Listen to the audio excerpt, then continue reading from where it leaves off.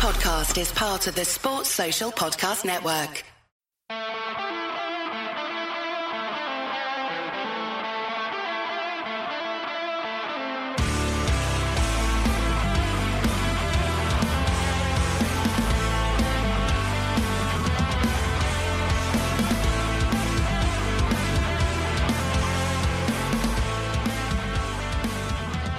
Merry Christmas, boys and girls. It's the Two Footed Podcast on Thursday, the 24th of December, Christmas Eve, brought to you by EPLindex.com in association with our presenting sponsor, Liberty Shield. Liberty Shield is a VPN provider, so do check out their services at libertyshield.com and use the code EPLVPN to get 20% off at checkout.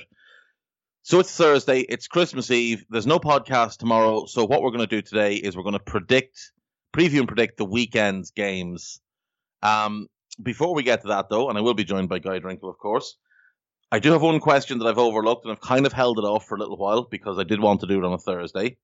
It's from Lee Cox, and the question is, Thanos Thursday, you have the power of one snap to improve the football world.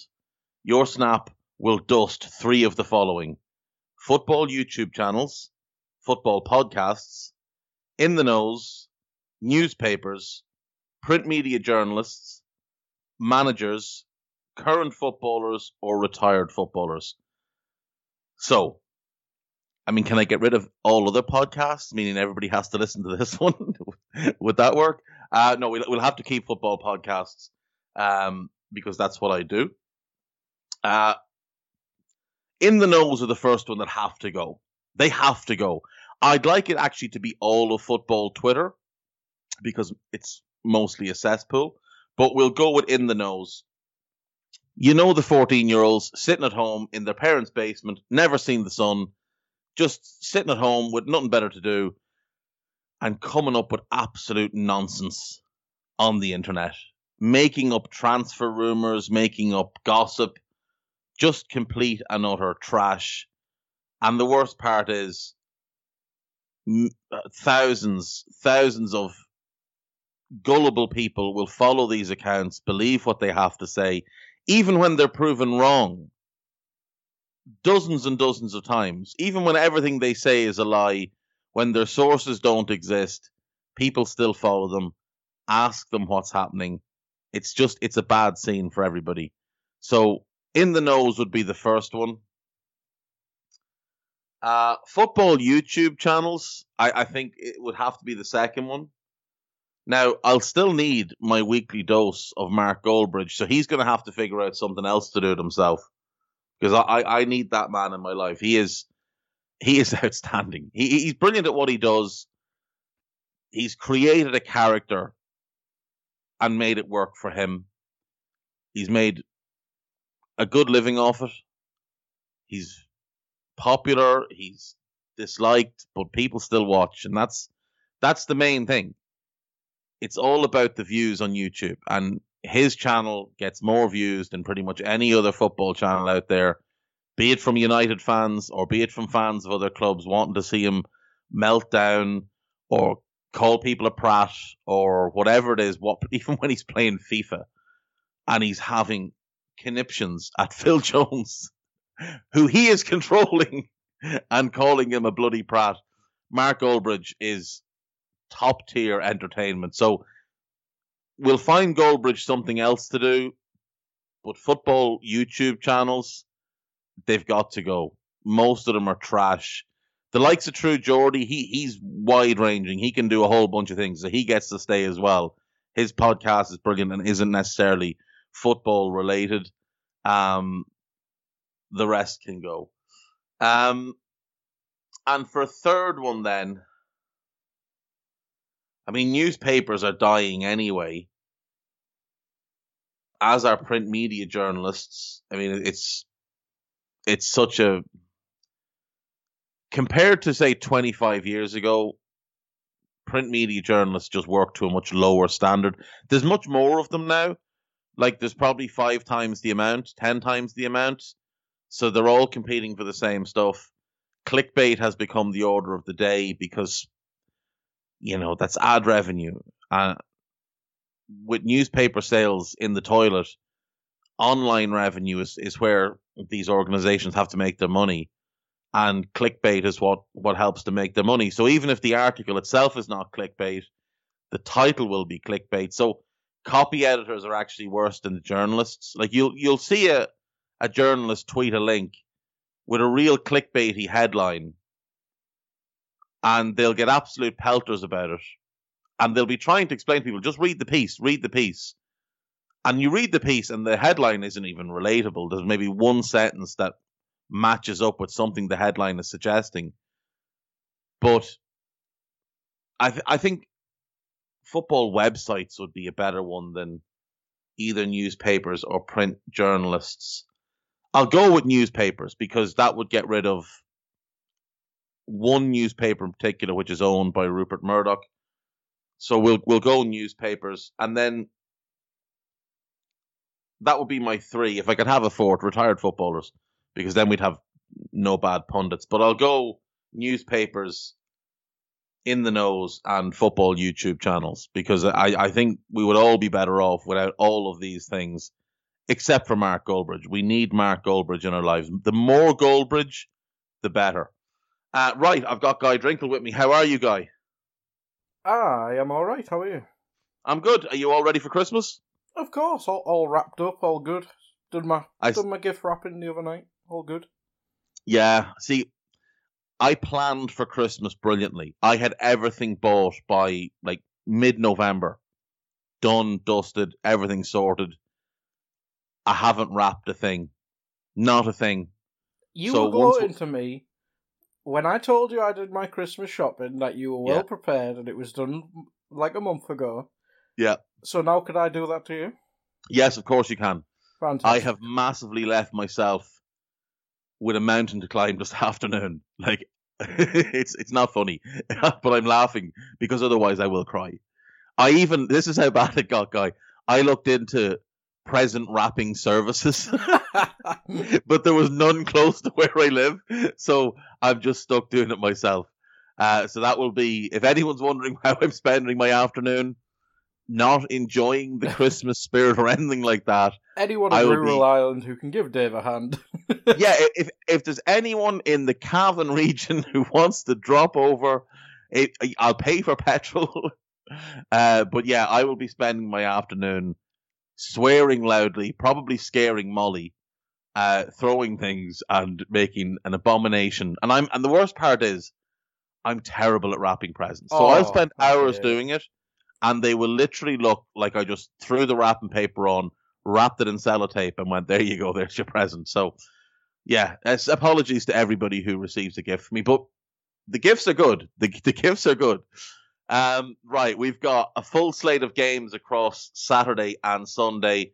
There are also games Monday, Tuesday, Wednesday, but look, we'll talk about them on Monday, Tuesday, and Wednesday. Let's get into Saturday and Sunday. Right, so the first game of this weekend, and it's actually a weekend on Christmas period for once, so it's almost normal.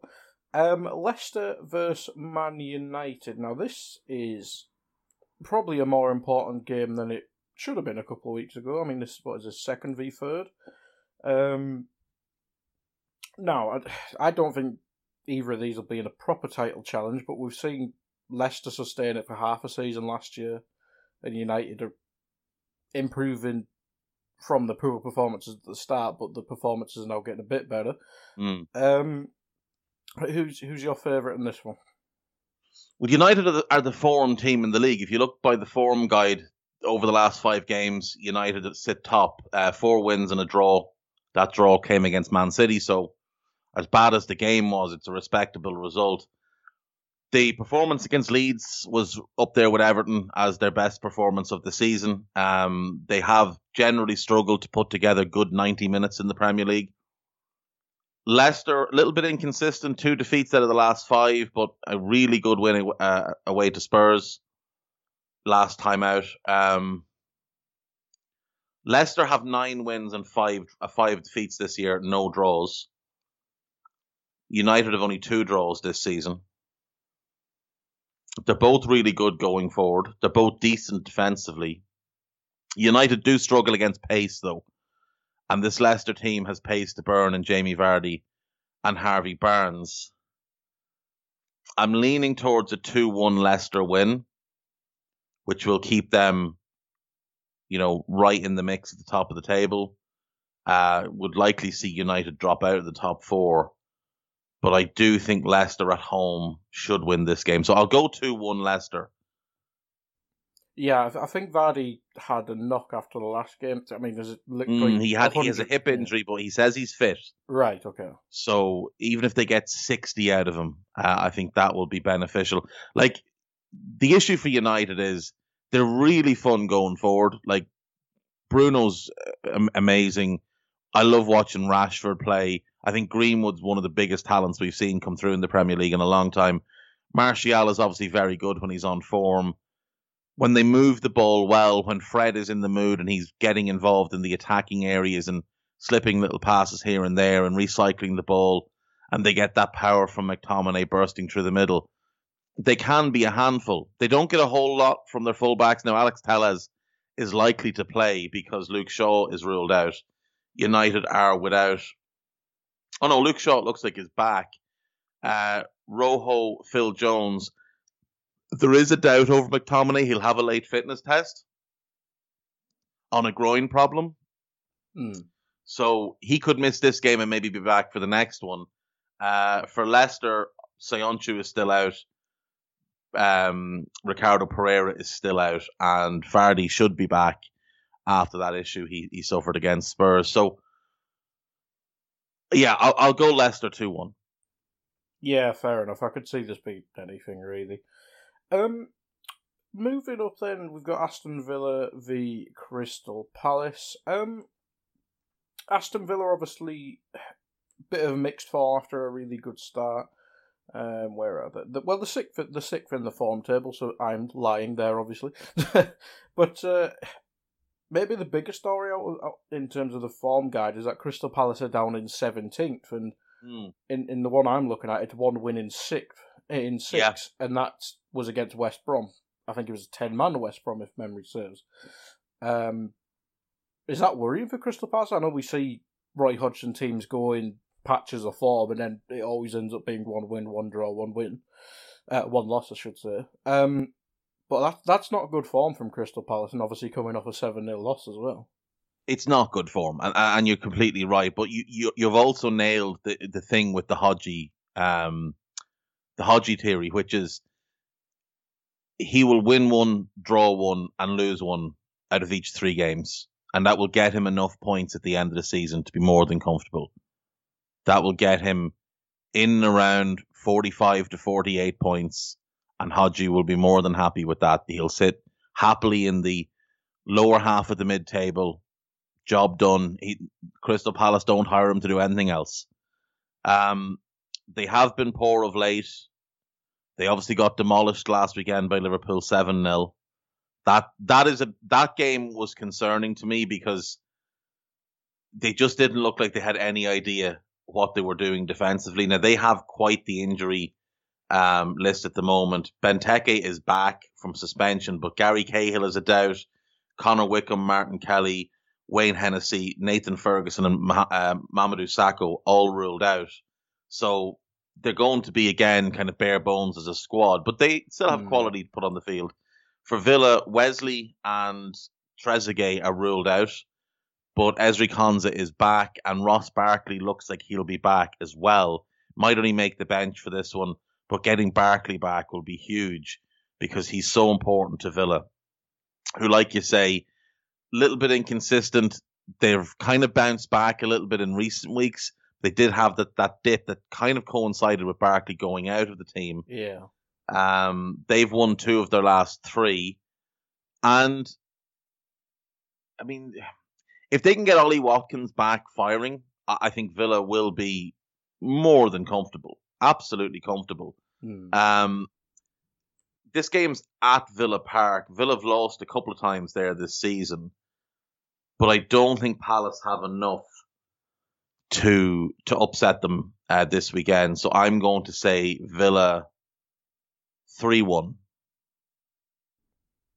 Yeah, I can certainly see that. See where, I mean, I've added like Bertrand Traore starting more games. I think they found a balance without Barkley now, haven't they? Yeah, very much so. They've gotten Traore into the team, so they're getting that extra attacker in there. He's providing a nice counterbalance to Grealish because he's really good off the ball, makes good runs. They've got El Ghazi in the team now, so they've got pace on both flanks. Grealish playing as a 10 in behind Watkins, and then a double pivot of normally John McGinn and Douglas Luiz. Getting Konsa back is huge, though, because it solidifies that defence. He's comfortably the best defender at the club. And I really like that right side defensive pairing of him and Matty Cash at right back. I think that works very well for them. And obviously, Emi Martinez has been one of the better goalkeepers in the league this year. Arguably the best goalkeeper in the league overall, given the full schedule of games, because Alisson Becker missed a couple of games. Yeah, I wouldn't argue with that. There's not many goalkeepers I can think of that have had outstanding seasons. Maybe Alex McCarthy, who's in the next game, so all right. But we'll move on to that game, Fulham v Southampton. Before Anderson's red card was rescinded, I thought this would be the story of the missing players, but obviously he's now available again, I believe. But Southampton are missing Danny Ings, and Fulham, who they've not completely turned it around, as I think you said a few shows ago, but they're now picking up draws where they would have obviously been defeats, and eventually they'll turn into wins. Maybe they'll lose some, obviously, but they are improving. And do you think that's down to them becoming more of a settled side? I think we've seen the same back five, counting the goalkeeper. Midfield's only changed after that international break, but it seems to be Zambo +1. And the attack line seems to be settled, albeit Mitrovic is not firing where they probably need him to, but Cavaleiro, Lookman, Loftus-Cheek and Kearney seems like a good mix. Yeah, they have been a lot better of late. Having lost 7 of their first 9 games, they've lost only 1 of the last 5, drawn the last 3. That represents good form for Fulham at the moment. They need to start winning a few more because Burnley have kind of pulled themselves a little bit out of the mud. But now Brighton are getting dragged back into it. Now, I think as things shape up, you're looking Brighton and Fulham. If Fulham can get a win and Brighton struggle this weekend, that would get Fulham out of the bottom 3 as well. And then all of a sudden, Arsenal to talk about. Yeah, that's the thing. I think Arsenal then start to get a little bit. I can't wait to talk about them. I think Arsenal get a little bit twitchy then as well. No Danny Ings. Fulham at home. Like you said, Anderson's red card rescinded. Romeo suspended. Ings out. Armstrong a doubt. Redmond a major doubt. Yannick Vestergaard a doubt. Oof. That's a lot. Now, for Fulham, Kenny Tete is still ruled out and Terence Congolo still ruled out. But Ivan Cavaleiro is also a major doubt. And he's a blow for them. The other two wouldn't be in the team anyway, or haven't been in the team anyway. Cavaleiro has played a big part for them. I'm going to say Fulham win this game. I think this is a win for Fulham. I think it'll be tight. I think it'll be scrappy. I don't think there'll be a whole lot of goals in this game. I'm going to say 1-0 Fulham. Is this the first time you've predicted them to win this season? I think it may be. I think it very well may be the first time I've predicted them to win this season. And it has very little to do with Scott Parker. It is mostly down to the Danny Ings factor. If Danny Ings was playing, I'd back Southampton to win. But they did well when he was out last time. Yeah, but... I mean, they're not totally reliant on him. Che Adams is very good. Walcott has found a bit of form this year. Genipo's looked a lot better this year. But if Ings is out and if Armstrong's not 100% and if Redmond is out, they are sort of bare bones from an attacking sense. No, I'm going to stick with Fulham. I'm going to go Fulham 1-0. Yeah, if depending who's fit out of that injury list, it could be a bit of a makeshift Southampton too. We've seen them use youngsters in the past. Like, what is it? Will Smallbones played on in Armstrong's position, and like if Callum they have Slater to change the back as well. Yeah. Like Jack Stevens or Salisu. Yeah, and Salisu I don't think is ready to play. I mean, he hasn't hasn't featured yet for them. I'd imagine it will be Jack Stevens that gets thrown in, and he's just not quite as I don't think Vestergaard is anything close to the defender people are making him out to be, but I do think he's a little bit better than Jack Stevens. Better partner anyway.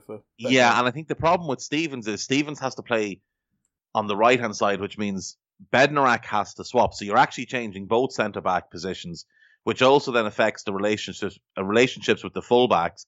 You're also now missing your holding midfielder in Romeo, who's suspended. And I think that's massive for them as well, because him and Ward-Prowse have been really good together this year. And then you've probably thrown in, is it Diallo the side as well? Probably, and he's really, really talented, and long term he's definitely the one there. But yeah, I do think Fulham have a really good chance because Anderson's fit are available. I think that's massive for them. He's been really, really good. That partnership at centre back has worked really well. And like you said, Zambo in midfield without Romeo there to check his runs, I think Zambo could have a field day here. Yeah, if it's Zambo and Lamine, I mean they ran over Liverpool's midfield, so it could be a tough game. I think it just depends how many players are fit for Southampton. I think in that game, but it'll be interesting to see. I think that'll be a fun game actually. I know you said not many goals, but I think a nice midfield battle because Ward-Prowse is one of the better midfielders in the league, I reckon, and so Zambo. It's a lot of fun to watch, isn't he? Yeah. People think he's just a set-piece merchant, but his in-game passing, he works really hard. He makes good, clever runs, takes up good positions. He must be up there for the most underrated player. Yeah, he's got to be in the mix. He really does. And this season, he has taken his game up a little bit. I think the captaincy has helped him because he's one of them. He's from he came through the academy. You know, that is his club. And I think it matters more to him than to a lot of others. So, yeah, I'm very pleased for him this season because he had a rough kind of first few years of his career where he was in the team, he was out of the team, he was managed by Dross. Imagine being a young player being managed by Mark Hughes. I mean, come on, who was the boy before him, Pellegrino? Yeah, not great. I mean, he was there for the Poch era, but he was a kid. He wasn't really part of the. Oh, you get brought through by Pochettino and Koeman. He is Pellegrino and Mark Hughes. That's exactly the thing. You get two good managers, then you get two really bad managers. Now you've got a really, really good manager. I mean, I think Ralph might be the best manager he's played under. Well, maybe you'll discuss the Poch news at the end, but we'll get to it. We'll get to it. Don't worry, I'm saving that. That's the Trev Downey corner. We're going to discuss where Tommy Tuchel's going. Yeah. But next up is the game you wanted to talk about. Probably the biggest game of the weekend on paper.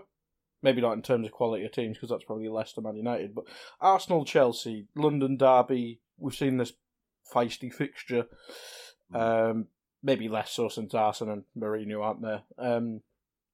But Christ, Arsenal. Midweek. I don't think anyone watched it, but I'm sure we've all seen the goalkeeper mistakes now. I know he won't play, but there is no... I was on Taneva's podcast last night, and as I said, there is no argument for Arsenal in this game. There really isn't. There really isn't any argument for them at all. They're bottom half, so that's the type of team that Chelsea will beat. Now, Chelsea themselves have been a little bit inconsistent. 2 defeats in their last 5, only the 2 wins. Arsenal, however, consistent, but they've been consistently awful. 4 defeats from 5, obviously dumped out of the League Cup in the week. Things not going well for the Gunners, and Aubameyang is a doubt. Martinelli is a doubt after coming back for his first start through the night. Xhaka is, I think, suspended, and Thomas Partey is ruled out. So that's, Partey and Aubameyang, at least, they're very important pieces for them. The best midfielder, the best attacker. I think Martinelli might be the best attacker the way Aubameyang's been playing. Well, that's the thing. It's a lost season for him thus far, but he's a huge talent, and he's another one that they'll probably end up making a mess of. Now, I will say, the only thing for Chelsea is Chelsea don't have Reece James. They don't have Ben Chilwell, and Ziyech is still ruled out. So they lose their they're two fullbacks who've been very creative for them this year. They don't have the most creative attacker in Ziyech. So, is it going to be Azpilicueta and Alonso as the fullbacks, or Emerson Palmieri? That's a Lampard he threw Alonso out the team pretty much, didn't he? Yeah, so I think it'll probably be Palmieri and Azpilicueta. Now, Azpilicueta is a good defender, but he's not particularly good going forward anymore since he kind of past the peak years of his career. Palmieri is good going forward, but can't defend. Now, unfortunately for Arsenal, they don't have anybody on the right-hand side of their attack who's going to punish them for that. You'd wonder if maybe Willian will finally decide to start repaying some of that massive contract he got when he sees his old team. I wouldn't hold my breath. I mean, Arsenal have just been they've been a disgrace this season, and surely Arteta's job is hanging by a thread. I think Chelsea should win this game. I think they should win it pretty comfortably, but you know how bad I am at predictions. This will be the one that will come back and bite me. I'll say Chelsea 3-1, but there's just I have a nagging feeling that Arsenal could pull out a win here because they went to Old Trafford and beat United. They can raise their game at times. They gave Liverpool a decent game until Liverpool just wiped the floor with them. To be fair, they had Partey fit in that game, and it was his best and probably all performance. Yeah, to be fair. And Aubameyang scored. So it was a penalty, to be fair. Listen, he'll take any goal he can get this season. Don't give away penalties, Chelsea, and you'll probably win. I think Chelsea win this game, but this league is so weird this season. It's so hard to predict. But I'll say Chelsea 3-1. Yeah, they should be favourites and they should be confident going into the game. I mean, without Partey there, I mean, Chelsea's midfield should just dominate, really. Did you say Xhaka's out as well? He's suspended, isn't he? I don't even know who could play in midfield for Arsenal. I'm guessing it'll be El Neni and Ceballos. I'm guessing. Not great. That's worse than Sheffield United's midfield.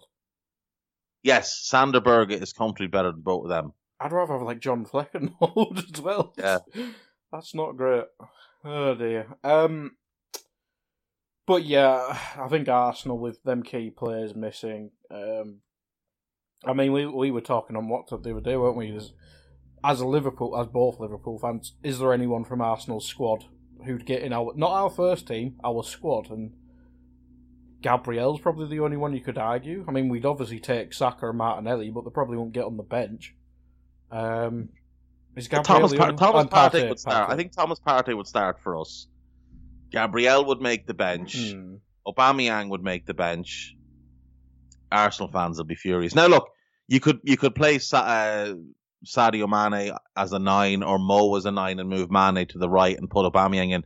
But in this form, Aubameyang is on the bench, firmly on the bench. But yeah, on at his best, he would obviously be. I think he'd be a starter. But that's it. Two players that would start. I'd take Tierney on the bench with Gabriel. I think he's better than Tsimikas. He's definitely better than Milner. So as fullback cover, he'd be, because he can play both sides. He can play centre back. So I'd take those two. And then there'd be a bunch of youngsters you'd want, but like you say, they wouldn't make the matchday squad. You'd take Saka, you'd take Martinelli. They may well be taking Balogun. I really, really like Emile Smith-Rowe. I think he's a tremendous young player. And that's probably it. That is probably it. And that's not great for Arsenal when you think back to what they were. And we used to, as Liverpool fans, be like, oh, well, how many of our players would get in their team, right? There'd be Gerrard Torres. Torres was probably a push. But if you look at their Invincibles team, say, right? Yeah. So that's 17 years since the Invincibles were together. I think at the time, Gerrard. Sammy Hyypiä probably makes the team next to Sol Campbell at centre back. Whoa. I will not have Kolo Touré disrespect on this podcast. Go to the bench and look happy, Kolo. You're fine. Gerrard over Gerrard on the Lundberg? right wing over Lundberg, and that is it. Mm. Well, we had Michael Owen at the time, but he's still not getting in over Bergkamp or Henry. No, probably so, yeah, not. We had two, and then we would have had a couple that would have made their bench, like Owen. Even in the Rafa era, it was Dudek would have made the bench. It was quite even, like, later on, when post-Invincibles. I mean, Fabregas, Gerrard. Yeah, they had Van Persie. Yeah. And you take Leno as the backup goalkeeper. You'd take him over Adrian. That's just clutching at straws. That is clutching at straws, very much clutching at straws. I mean, Liverpool backup goalkeeper is Adrian or Caoimhin Kelleher, who's a very young goalkeeper, but is better than Arsenal's backup goalkeeper runner Alex Runnerson, who is dreadful. I mean, it's not a good situation for Arsenal. It's crazy to see how things have switched over the past 16 years or so, and in particular over the last 5 years, because the day Klopp took over, Arsenal were still a vastly superior team to Liverpool. We've not talked about Chelsea much in this fixture. I don't want to be negative on Chelsea, but they've obviously been a bit inconsistent, as you said when we started talking about them. But is the lack of form from Werner, who's had all right numbers, but when you watch him, there just doesn't seem to be the spark that you kind of expected from their big number 9. So I know he's playing left wing or whatever, but when you watch doesn't him, look confident. He doesn't look like the star number 9 they wanted, and that's been a problem position since Costa and Conte fell out, really. I think, I've said this all along, I don't think they ever intended to sign Timo Werner or Kai Havertz. Because Timo Werner was going to Liverpool. That deal was as done as it can be without being signed. And then COVID hit and Liverpool were like, oh, we can't redo this deal. We don't have that kind of financial power at the moment. We'll have to either renegotiate or, we'll have to just pass on the deal. And for Leipzig, they were staunch in what they wanted and how they wanted the money and what fees they wanted and et cetera, et cetera, et cetera. And they held firm and nobody else came in, and then all of a sudden Chelsea pounced and they got the man that was available. As I said, I don't think they ever intended to have him, so I don't think Frank planned to have Timo Werner in his team. And he doesn't seem to have fully grasped yet how to use him. I think his overall play has been decent. In front of goal, though, he has lost his confidence. I think he's hit the post more than anybody in the top 5 leagues this year, but he doesn't look like a confident player when he shoots. He looks like Torres at Chelsea. Yes, he does. And if you even look at the first Abraham goal against West Ham, that's a shot from Werner. That's not a pass to Abraham. It's a shot. And look how poorly he strikes that ball. That's not a confident player. I think if he gets one, he might go on a little bit of a run, even if it's a penalty or one that bounces in off his backside. I think he's a very good player, but he's never been, like, if you look at his entire career, he's not a clinical striker. He's a little bit, he's not quite Andy Cole in terms of the requirement of shot volume, but he's not a Robbie Fowler either, like where if he takes 2 shots, he expects 1 goal. I think last year was maybe the first year he'd ever outperformed his XG. I mean, you have to remember as well, he came through at Stuttgart as a left winger, got converted into a striker at Leipzig, and then sort of got shifted by Nagelsmann into that inside left role, but he played a really narrow inside left. Whereas Chelsea have him playing quite a wide inside left. Is it He's ideal almost for playing him being a 2? I think he'd be better off in a 2. But the problem for them then is they've got Christian Pulisic. Now they could go 4-4-2 and play, say, Pulisic and Callum Hudson-Odoi in wide roles. But then what do you do with Kai Havertz? You could play Kai in the 2 with Werner, but what do you do with Tammy Abraham? What do you do with Ziyech, who you spent big money on in the summer? You don't really have the midfielders for a 2 either, because Kante, Mount, and Kovacic, they all want to press and break forward they don't want to sit and hold the midfield. Now, if they were to buy Declan Rice as well. Yeah, well, that's the thing. If they buy Declan Rice and sit him into midfield, then Declan Rice plus any of the three I've mentioned, Kovacic, Kante, Mount. Rice Kante is very Matic Kante, isn't it? Yes, which worked, which won them a title. And I mean, I think Rice Mount could well end up being the long-term pairing for them. But Rice Kante in the short term would work. Rice Kovacic would be really interesting. Because if Kovacic can find the form he displayed last year, when, for me, you take all the midfielders in the league that play in central areas and break them into defensive midfield, attacking midfield, and just central midfielders, that link, the in-between role, I think he was the best central midfielder in the Premier League last year. Fabinho was the best holding midfielder. Kevin De Bruyne and Bruno, when he arrived, were the best attacking midfielders. I think Kovacic did that middle role better than anybody else in the league last season. So I'd be interested to see Kovacic and Rice as well. I don't think they'll obviously get Rice in January, but you see, if they hadn't sent Ethan Ampadu off to suffer at Sheffield United, he could play that role really, really well. And if they are smart, they bring him back in the summer and they just have him basically move in with Thiago Silva and learn as much as he can and replace him. And then Rice just stays in midfield. There's been a lot of talk that they'll buy Rice, play him in midfield, and then he'll move to centre-back to replace Silva. I think Ampadu's the one that can replace Silva. And if you buy Rice, just keep him in midfield. Do you think Silva's been better than you thought? Because I think we always bring it up. We always thought the big lads in the Premier League would get to him. He hasn't been as exposed. I think he's been massively helped by Kurt Zuma. I think Zuma's having a tremendous year. Now, I do think Silva helps Zuma because he talks him through games and kind of keeps him focused and keeps him alert. Zuma's big problem has always been concentration. He has all the physical tools. He's an incredible athlete, great pace, super strong, amazing leap. Silva has helped him stay focused, but all of those attributes of Zuma have helped protect Thiago Silva. You're also seeing Chelsea play a deeper line than I think Frank started the season playing. And with Zuma, he takes the more physical attacker. So when they play Burnley, he takes Chris Wood. When they play West Ham, he takes Sebastian Haller. And they're protecting Silva from those type of battles. Now, there have been a couple of games where Silva's been exposed, and there will be more. Like when they play Liverpool, I expect to see Firmino go and stand on him and drag him all over the pitch, and then Salah exploit him in behind. But he has been better. Look, he's a good defender. He's not a great defender anymore.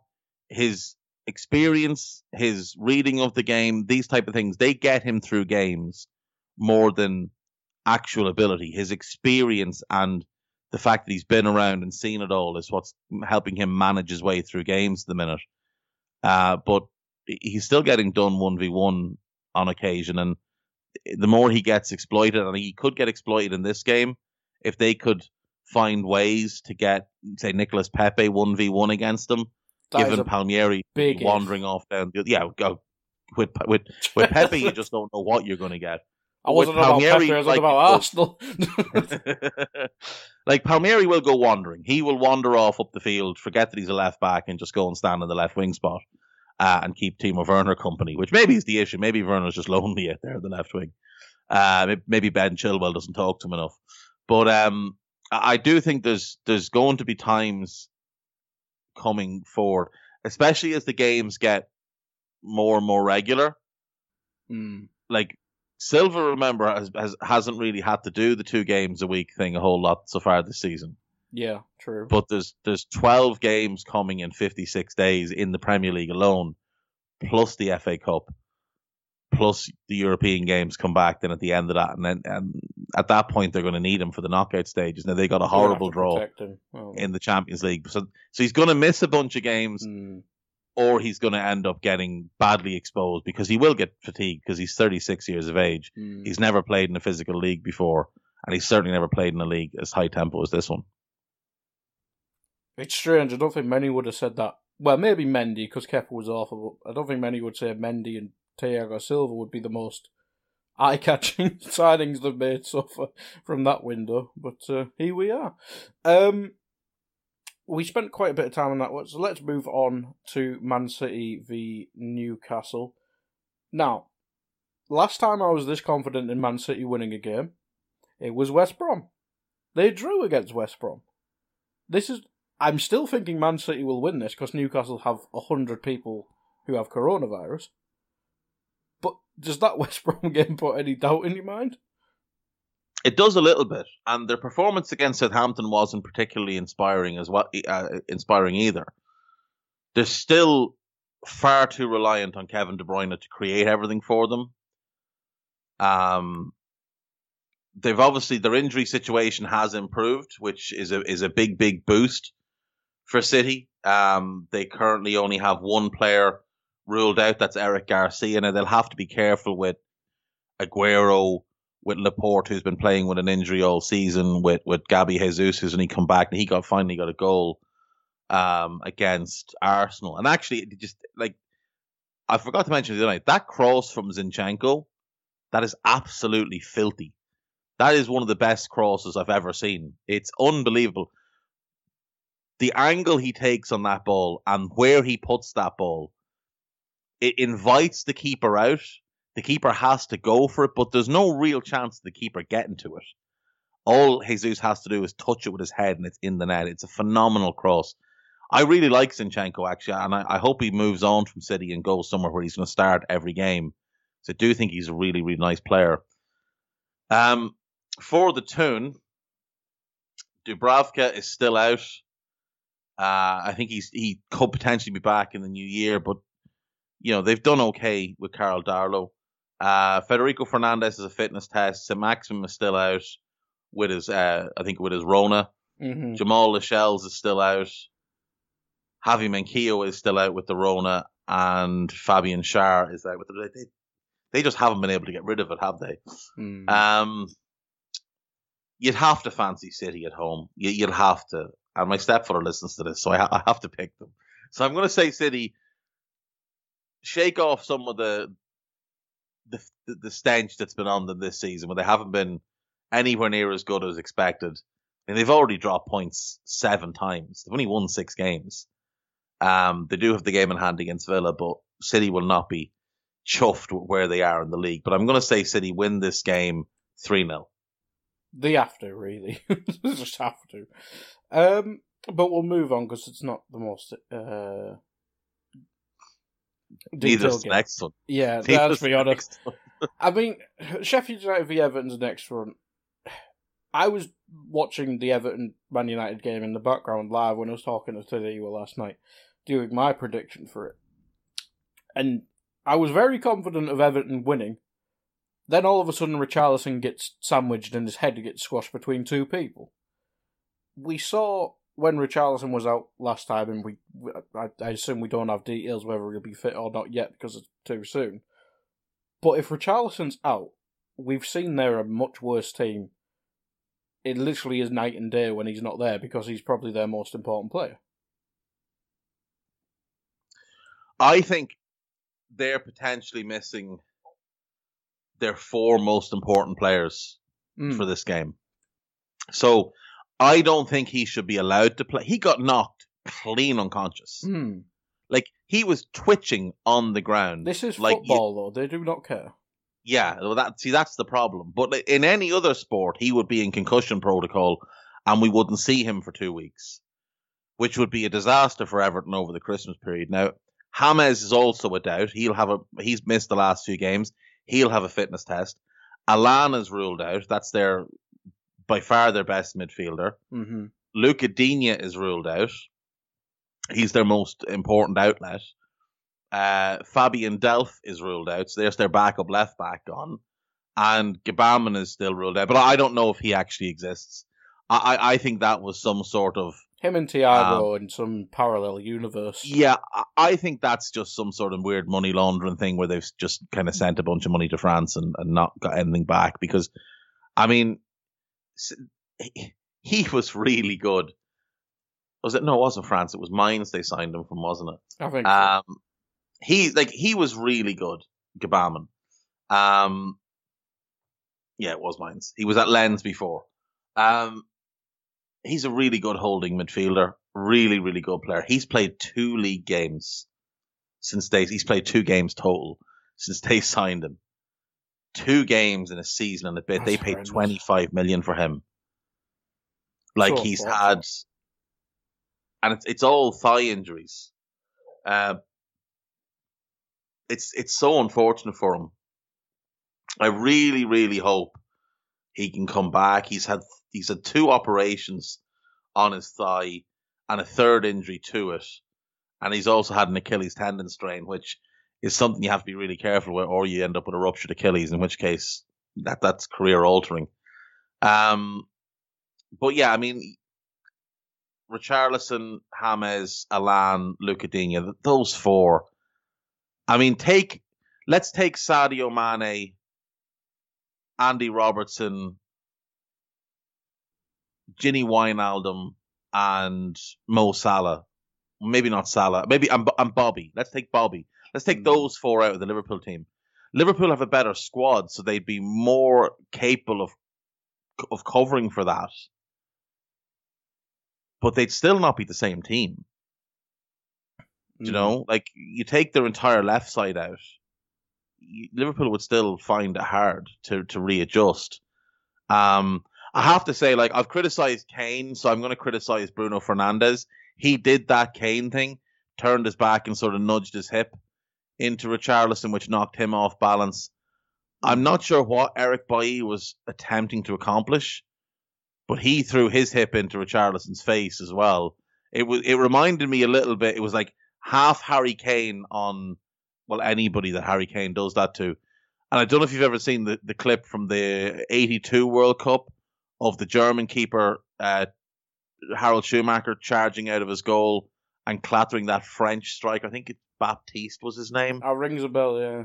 And he knocked his front teeth out, knocked him unconscious. The guy was never the same. It reminded me of a combination of those. It was a horrendous incident. And how both of them stayed in the pitch afterwards, I don't know. Like, as I said, Bruno, that is just dirty play. He was trying to do the Harry Kane thing there. And I think if Richarlison hadn't ended up crumpled in a heap, Bruno probably would have been rolling around on the floor. It's a bad act. It really is a bad act. And this is the type of thing that can happen with aerial duels, you know. I hope he's all right. You know, I've seen a few people say, oh, it's payback for the Thiago tackle. Look, the Thiago tackle was a disgrace, and he should have got a longer ban, I think. But, you know, he got the 3 games that the league is mandated to give him, so he served his punishment and he's back. He's a huge blow for Everton, massive blow if he's out. He's such a good player. Him and Calvert-Lewin cause all manner of problems. With Everton being without those 4, it really does give Sheffield United a chance. Now, unfortunately for them, Sander Berg is ruled out. That's their best midfielder. He's likely to be out for 3 to 4 months. And Jack O'Connell is out for probably the season. So that's their best defender gone. John Lundstram is suspended. And Ollie McBurney is a doubt. So that's not going to be a pretty team. No, that's not going to be good at all. Losing Berge is massive. It really, really is. Maybe it saves him the hardship of going through this relegation battle, or this relegation. But Everton should still have enough to win this game because Calvert-Lewin is still there, Doucouré is still there, Andre Gomez is back. Gylfi's been okay recently. If James can make it, that will be massive for them. I'm going to say Everton win this game. It will be an ugly game, but I think Everton win it 2-1. Yeah, I can't see it being pretty with all them players missing. But we'll move on to the first Sunday game. Leeds v Burnley. Now, when I was talking to Tadiwa, I'm quite confident in Burnley winning this. And I'll tell you why. Leeds have no centre-backs. And the centre-backs they have already are bad. Never mind putting I'm going to guess it'll be Ayling and Struijk at centre-back. That against Ashley Barnes, Chris Wood and Jay Rodriguez, I just don't see how Burnley don't score goals in this game. Regardless of it being Burnley, they should score goals in this game. The fact that you suggested Burnley to score goals, plural, is quite a statement. But I do agree with you. Diego Loriente out, Robin Koch out, Liam Cooper expected to be out, Gaetano Berardi and Adam Forshaw have been out all season. So you'd expect that they will remain out for the foreseeable. That is, that's their top 3 centre-backs all missing. Burnley are 5th in the form table. When did this happen? Yeah, Burnley have turned things round. Burnley have turned things round over the last few games. They've won 2 of the last 5. They've drawn 2 of the last 5. Just that one defeat. And truth be told, since that defeat to Chelsea, Burnley have been pretty good. They drew at Brighton. They beat Palace. They got walloped by City, but they always get walloped by City. We expect them to get walloped by City. A draw with Everton was a great result. Beat Arsenal. Everybody beats Arsenal, but I mean, they beat Arsenal. And a draw with Villa away was a really, really strong result. And then, of course, they beat Wolves. So they have... I've been saying it all season. Sean Dyche is one of the best managers in the league. They had a dreadful start because they've got a tiny squad. They didn't add to it in the summer. And they had key injuries. Now, anyone else in the league would have dealt with the fact that Ben Mee was missing. But they didn't have a competent centre-back to step in there. They've got most of the squad fit now. Their only real injury is Jack Cork. Now, McNeil and Brady both have fitness tests before this game. Goodmanson has a chance to be back. Vidra, I think, probably still misses out for this one. He's got a muscle issue in his back. If McNeil misses out, it's massive because he's their outlet, and him and Taylor down that left wing is probably the strongest area of their team outside of centre-back. But Josh Brownhill has really stepped up recently. And I really like him as a player. I think he's quite a good player to watch. Westwood seems quite settled now. Yeah, and I think Jack Cork's going to have a tough time getting back into that team. Maybe Brownhill on the right when he comes back? Possibly if they want to go a little bit narrow. Yeah. I mean, if Dyche was feeling adventurous, maybe they could go Brownhill, Westwood, Cork as a 3 and play Jay Rodriguez, Chris Wood and Dwight McNeil as a 3. But 4-3-3 might be a little bit too... adventurous, a little bit fancy for Mr. Dyche. Now this is the ultimate contrast in managers. Sean Dyche, obviously quite a conservative manager. Marcelo Bielsa, absolutely off the reservation, crazy. But I think this will be an interesting game. Like you, I think Burnley could win this game. One of Burnley's biggest strengths is they're really good on set pieces. Leeds are the worst team I've ever seen when it comes to defending set pieces. And they won't have Liam Cooper, who's not a particularly good defender, but he's at least tall and can head the ball away. So they're going to play Luke Ayling, who's not a centre-back. He's a full-back who isn't good defensively. He's an attacking full-back. He is a wing-back. It's like playing Matt Doherty at centre-back. He's got the height, but that's about it. And yeah, someone else will fit in. Struijk probably. Leeds should still have enough talent going forward to cause some problems. Have figured things out defensively again. And when you look at their defensive record, only Arsenal and Wolves in the bottom half of the league have a better defensive record. And actually, Wolves is the same, 19 goals conceded. But Wolves are a much better team than Burnley on paper. And like Southampton, Everton, they've conceded the same amount of goals. Liverpool have conceded the same amount of goals. Man United have conceded two goals more. Burnley will always have a good defence. They just need to score a few more goals. But they can grind out results. And I'm going to side by side with you. I'm going to predict a Burnley win here. I'll say 2-1. This is a game I'm definitely going to watch because I always watch Leeds because I watch every game. The but contrasting style is going to be amazing. I'm going to watch this game live. Like I watch a lot of the games at like 2 a.m. because I've nothing better to be doing myself. But I'll watch this one live, and I'm quite excited for the contrasting styles, the contrast in. I'd love just a hard camera on the managers, just to watch the difference between Bielsa and Dyche on the touchline. Will be quite good. I'll go 2-1 Burnley. Next game then, West Ham Brighton. If everyone was fit for West Ham, you'd probably say they'd win quite comfortably, considering Brighton's lack of goals, etc. But since Masuaku's injury, and Antonio's obviously been missing as well, who's their firepower, but since they've had to go back to 4 at the back, it just doesn't feel the same. And obviously, Cresswell was doing well as a left centre-back, but at left-back he's got more attacking responsibility. The centre-backs don't seem to suit 2 at the back, or in a 2-man partnership, I should say. I think that gives hope for Brighton, but I think this will be a close game. Yeah, I expect a close game as well.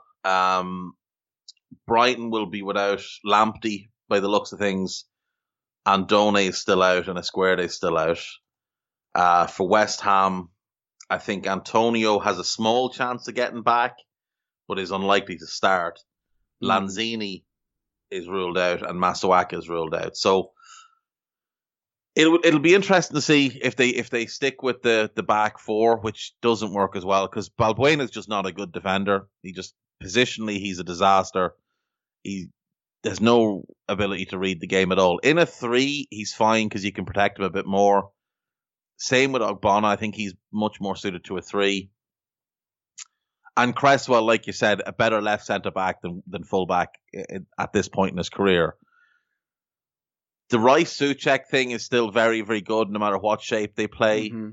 And when they do play the back 4, it means they can get 4 attackers on the field. So you get Haller up front and then Bowen, Benrahma and Fornals behind. And I do like that. I think that is a really good 3.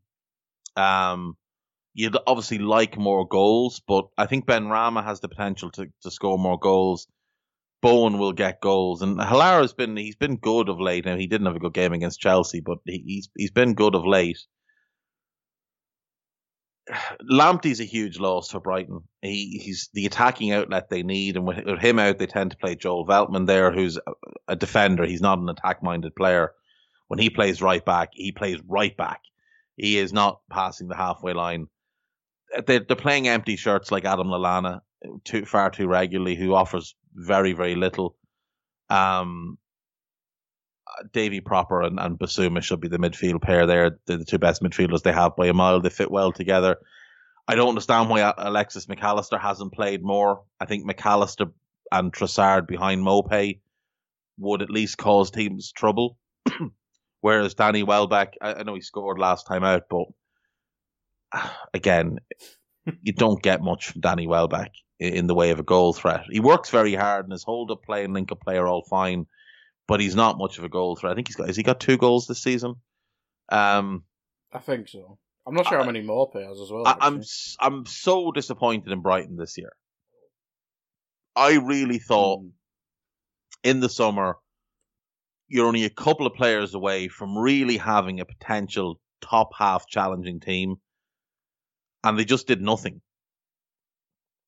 The Lallana signing, I didn't mind for an experienced head around the place, squad player, put him in here and there, but to be playing him this regularly is ridiculous. Veltman, again, squad player, but he's had to play a bit too much. Ben White is not as good a defender as I'd hoped he would be this season, and that's caused a few issues at the back. They didn't add that left wing back they needed either, so Solly March has had to play far too much. They've had issues in midfield with Proper was out for a while. Basuma was suspended when he hook kicked that Newcastle player. Yeah, in the jaw, which is Jamal Lewis, wasn't it? Which was, unfortunate. And then the Mopé being a bit of an idiot and not adding the striker that they needed. It hasn't gone well for Brighton this season. Are they the club that is January the most important for? Very important for them. Very, very important for them. They need to add a goal scorer. Like Brandon Williams is allegedly available on loan from United. They need to go and get him and plug him in at left wing back. And you can rotate him in March, but when Lamptey is out, he can also switch across and play right wing back. And you're not having to play Joel Veltman in that position. But they need to go and find someone that will put the ball in the back of the net for them. If they can get someone who'll score them 10 goals between January and the end of the season, I think they're fine. But as things stand, like if I had to pick right now between them and Fulham, I'm only picking Brighton because they've got the better manager. If Fulham make a change and get anybody competent in to replace Scott Parker, I think I'd pick Fulham because they've definitely got more talent. Yeah, I'd agree. But yeah, it's just they've been so disappointing. I'm going to pick West Ham to win this game. I think this is the type of game where Benrahma and Fornals weave a bit of magic and carve open the right side of that Brighton defence, really pick on Ben White, drag Lewis Dunk over and create space for Haller and Bowen come in at the far post. So I'm going to say West Ham win 3-1. This is actually... So I was wrong about a few teams this season. Very wrong about a few teams this season. I was wrong about quite a few of them. Not many in truth. I did say Everton would finish top four. Now I don't know if they will, but they're fourth at the minute. I predicted Liverpool would win the league. They're top of the league at the minute. You know, I said Chelsea would be outside the top four. They're currently outside the top four, and you know, so I've done all right. I think I've done all right this season with some of the predictions for the table, if not the individual games. But the three I was most wrong about, I don't think there's anyone else that's glaringly bad. I don't think there is. Sheffield United, who I thought would be fine. And I thought they'd have a dip and finish. I think I predicted them 14th or 15th. You thought they'd have more than 2 points? I definitely thought they'd have more than 2 points from 14 games. Definitely. I thought Brighton would challenge for the top half. I thought they could challenge for 10th. And I thought West Ham would struggle. Now, look, West Ham are 10th. They're 11 points off the bottom three. So if they were to go on an absolutely stinking run of form, which they're very capable of doing, they could very well get dragged back into it. And I do think they're probably going to finish 13th, 14th, somewhere around Palace, Newcastle, that kind of mix.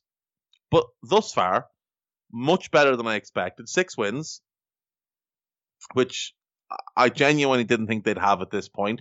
When they lost to Newcastle and they had that really tough run of games coming up, I thought they might find themselves basically where Sheffield United were after 7 games.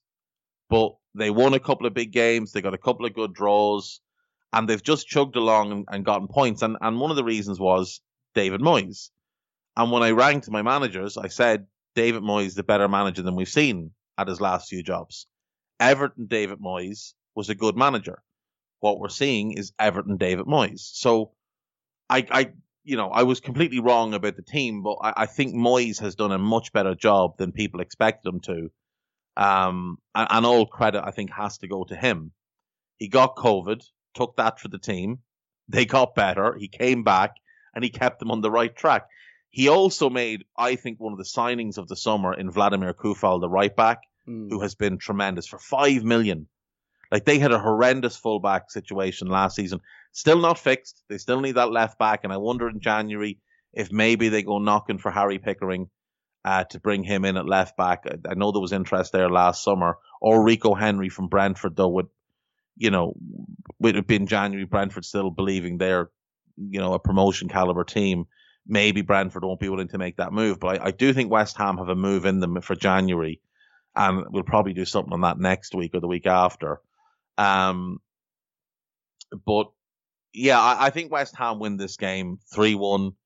I think they'll pick the holes in that Brighton defense. And if Potter goes with Lallana in central midfield, Souček is just going to have an absolute field day. He is just going to bully that lad all over the field, run all over him, and it won't be pretty. So yeah, 3-1 to West Ham. Yeah, makes me feel bad about my prediction of Brighton winning last night. But anywho, on to Liverpool v West Brom. Now, Liverpool should win this. And I'd be confident regardless. But is it just simply too soon for Big Sam at West Brom to have made a proper impact? Because I mentioned Brighton in terms of importance in January. Maybe West Brom's probably the rival for most important January as well. But West Brom maybe just lack the quality to cause these upsets at the minute. West Brom, Man City. Yeah, I mean, that's the thing. They did pull out that good result. They drew with Chelsea earlier in the season as well. Of course, yeah. Jake Livermore being suspended is big for them. He is obviously their captain. He's important to them. Connor Townsend ruled out injured. Hal Robson-Kanu and Kyle Bartley both a doubt. Bartley's not really a loss because he's not very good, but the alternative is probably Ivanovic, which isn't good either. Pereira is back, though, so that's big for them. So they will have that front three, and I do like that front three of Pereira and Diangana either side of Karlan Grant. But the problem is everything behind that. Conor Gallagher's a good midfielder. Roman Sayers is a good midfielder, but there's no third midfielder there. There's no runner. There's nobody who can either sit in next to Sayers in a double pivot or be kind of a roaming destroyer. And the defense is just, I mean, it is turgid. It's an abomination. Nobody's conceded more goals from open play in the league this season. Nobody looks more open, even with Big Sam. I mean, they capitulated against Villa when they went a man down, which isn't something you expect from a Big Sam team. But like you say, very early for him at West Brom. A lot of sendings off as well. A lot of sendings off. The gravy has not yet been made, you see. What's happened is the granules are in the cup, but the water has not yet been added. And if it has, it's cold water. So Sam hasn't got the gravy mix just right yet. He's marinating it for Christmas. Well, that's exactly it. So he can hold off and he can marinate it for the next game. Liverpool should win this game comfortably. Tsimikas is ruled out. Jota is ruled out. Alcantara is back in full training. Milner is back in training, but he's not expected to play. Shaqiri is back in training again. Too early for him. Alcantara might make the bench, but I don't imagine play him against West Brom, for the love of God. Yeah, he'll get kicked all over. Well, the only thing is, this is the type of game Liverpool probably did buy him for, is the games against the deep block teams. But obviously Van Dijk and Gomez ruled out as well. They're not going to play again this season. So Liverpool should win this game comfortably. They're coming off a 7-0 win over Crystal Palace. And West Brom obviously coming off that 3-0 defeat against Villa. West Brom definitely a team that will be in the market in January. I think Phil Jones makes a lot of sense there on a loan if they could get him. Nat Phillips, I think Liverpool might be willing to sell him in January if they bring someone in. He's the type of defender that I think Big Sam would like to get his hands on. He's also the type that if they do go down, you can bring Nat Phillips down with you. He's not going to be pushing for a move. Championship is probably his level at the minute, but he can do a job in a Big Sam back four. All things considered, I'll go 1-1 because I'm predicting 1-1 draws for Liverpool from now until the end of the season. Because I did it last weekend to reverse jinx them following some horrendous predictions the week before, where I predicted them to beat Fulham 5-0, and they didn't. So I'm going to say 1-1 because that is my prediction for Liverpool for now until forever. I like it, and I fully agree with it. You gotta anti-jinx the jinx. I like it. Last game then, Wolves v Spurs. How important is this game for Spurs? Because what is it? Drop points in 3 games, 2 losses on the bounce. Yeah, this is the Jorge Mendes derby. Yes, he'll be closely watching to see which of his players he can move in January and which of the managers that he represents he can, try and bully a new contract for. As you say, Spurs' form has not been good over the last 5 games, just the one win. 2 successive defeats. Now, a defeat away to Liverpool's no bad result because Liverpool are the defending champions and are now top of the league. But the defeat to Leicester was very, very disappointing. I think Jose needs to take the shackles off a little bit and needs to stop being so uber conservative. For a while this season, he did take the shackles off and Spurs got themselves to the top of the league. He put them back on and they've dropped off. Like, Liverpool played Spurs 10 days ago. I think 10 days ago. No, 8 or 9 days ago as we record this. And they were joint top of the league. Spurs are now 6 points behind Liverpool. Spurs are now 6th in the league. Wolves are the most boring team in the league this season. The shackles are very much on them. Only 14 goals scored in their 14 games against 19 conceded. The defensive issues that I've been highlighting have been exposed a few times. 6 defeats already this season, only the 6 wins. So very inconsistent in the last 5, 2 wins and 3 defeats. A couple of poor defeats in there as well. No Raul Jimenez is massive. Like, Jimenez is so important to everything Wolves do that without him, they do look a little bit clueless in attack. Dendoncker expected to be out as well, and Johnny Otto is ruled out. For Spurs, Japhet Tanganga is ruled out, but he's missed most of the season anyway. And Giovanni Lo Celso is a doubt with a tight hamstring. Might make it, could probably be on the bench. I think Spurs win this game. I think this game is the type of game that Mourinho enjoys. There won't be much excitement. It won't be, too end to end. I think it'll be a good game of football. There's plenty of good footballers on the pitch. But I think Spurs will eke out a 2-1 win. I've picked a lot of 2-1s this week, I know, but I'm going to go Spurs 2-1. Yeah, it's certainly important. I think the lack of Jimenez, the lack of form in Adama, and Podence and Neto seem to take turns being good. They should be able to handle it, but... See, the problem for Wolves is that ideally in attack, they would go Fabio Silva with Adama, Podence and Neto behind them. But to do that, they have to play a back 4. And the only way they can play a back 4 is to leave Connor Cody out of the team because he can't defend and he can't play in a 4. And he's their captain, and Nuno seems to, refuse to leave him out of the team. If they play a back 4 against Son and Kane, they'll get ruined. If they play back 4 with Cody, they'll get ruined. I think Bolly and Kilman would do okay, especially if you play Mark Hall at left back rather than Aït-Nouri. Defensively, he'll just be a bit stronger. And Semedo's quick at right back rather, so maybe his pace can keep up with Son. He doesn't really care about defending, but he's got the pace to do it.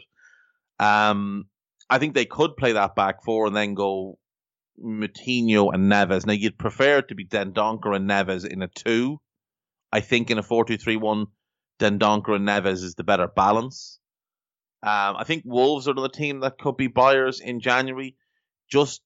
I know he's been linked with Liverpool. Just keep an eye on Renato Sanchez to Wolves. He's a Mendes client. Lille are in financial dire straits. Just Google Mendes clients. One of them will be Wolves. Well, that's the thing. So it's funny. So I was looking at potential Wolves signings for the summer. And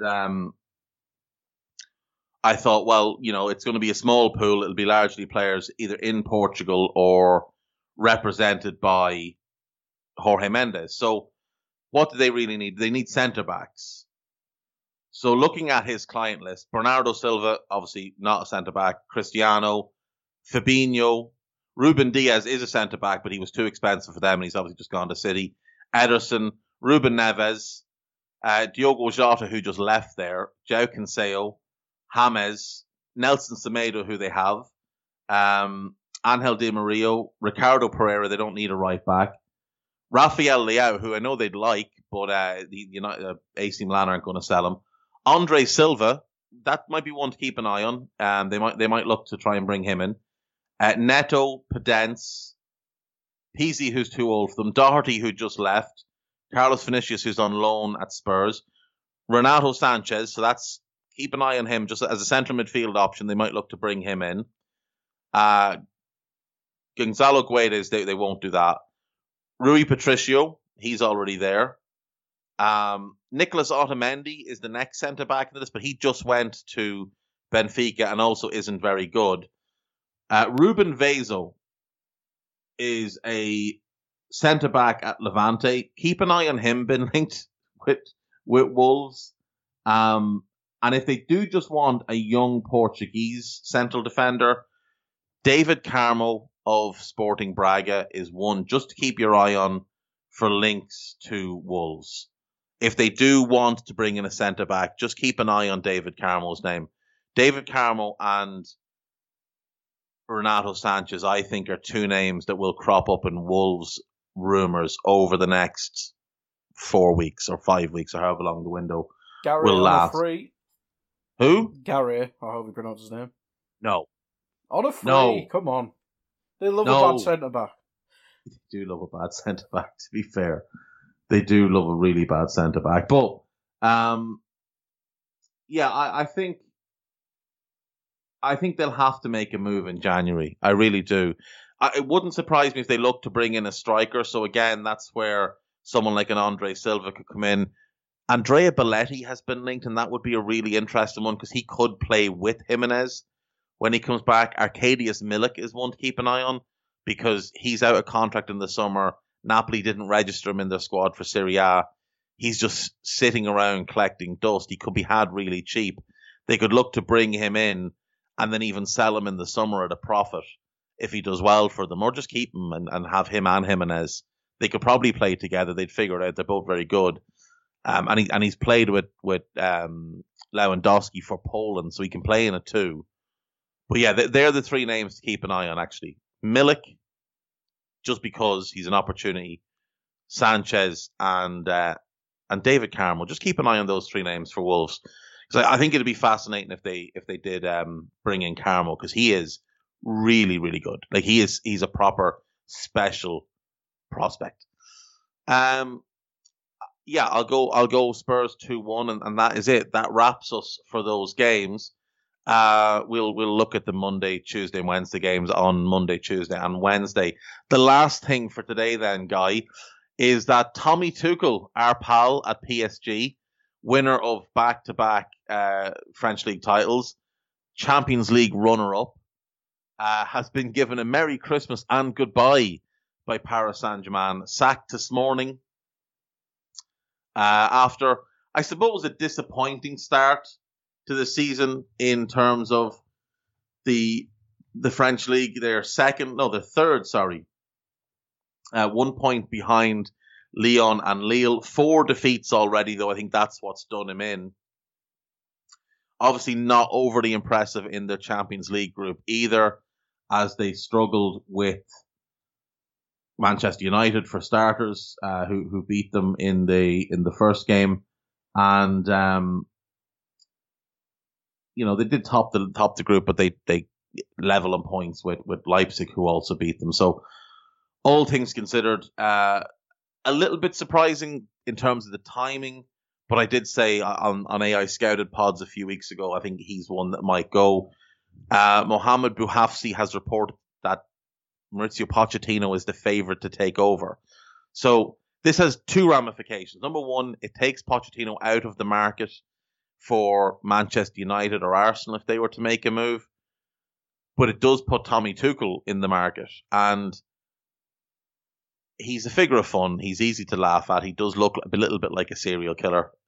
And, he may well have bodies buried in the crawl space under his house, but that's not for us to speculate on. Thomas Tuchel to Arsenal, to me, makes a lot of sense. He is a good manager. Like, I think he was at Mainz for years. He did very well there. He gets the Dortmund job. He puts together, I think at that time, arguably the most exciting attack in Europe. Mkhitaryan was world class under him. Royce was incredible. Aubameyang was phenomenal that season. He falls out with everybody. Largely, it started with him and Sven Mislintat. Mislintat leaves, goes to Arsenal, Tuchel resigns on Twitter, doesn't resign to Dortmund, publishes his resignation on Twitter, goes to PSG, wins back-to-back titles, so he's done that part, but that's the easy part for them. That's not what they hire managers to do. They hire managers to win the Champions League. And finds himself now out of a job. I think that's one to keep an eye on. Thomas Tuchel to Arsenal. I think that rumour starts up in January. Him and Allegri are now sitting out there available. And Allegri, it's funny with Allegri because Allegri also had won a whole bunch of titles at Juventus before finding himself pushed out the door, having failed to win the Champions League. You look at Valverde at Barcelona, won back-to-back titles, got the sack. Sarri won the title with Juve, but didn't win the Champions League, got the sack. Niko Kovac won the Bundesliga title with Bayern, got the sack. Now, it worked out for them because Hansi Flick took over and they won the Champions League. But it does show that in a lot of these leagues, winning the league title isn't enough. It shows the dominance there's been in France with PSG, in Germany with Bayern, in Italy with Juve. In Spain, it's been Barca and Real. Atletico did win that one title, and I'm hopeful they'll win it again this year. So there's been some competition in that league, but in the other three, very little competition over the last decade, really. The one Monaco title, I think Juve have 9 in a row. Bayern, I think, have 9 in a row. Like, people laugh at Scotland because Celtic won 9 in a row, but look at those top 5 leagues. It does just show how fortunate we are with the Premier League, that in the last decade we've had United win a title, City win a title, Leicester win a title, and Liverpool win a title, and Chelsea. So you've had 5 league champions over the last 10 years. Whereas those other leagues have largely had 1 or 2. It shows that the Premier League is, whether it's the best league or not, I don't know, but it is the most competitive league. And that's a good thing. Competition is good. Tommy Tuchel to Arsenal is how we'll end this podcast. I can think of no more Christmassy way to end the podcast than the idea of Thomas Tuchel with a Santi hat and a Christmas jumper being unveiled to the world as Mikel Arteta finds out via social media that he's been removed as Arsenal manager. That is it. That is the show for today. Thank you, as always, to Guy Drinkle. Merry Christmas to you, Guy. Thank you to everybody who has listened to this podcast and supported this podcast from day one. We will be back next week. Merry Christmas. Enjoy yourselves. Stay safe. Stay home. Don't be an idiot. Talk to you soon. Bye-bye.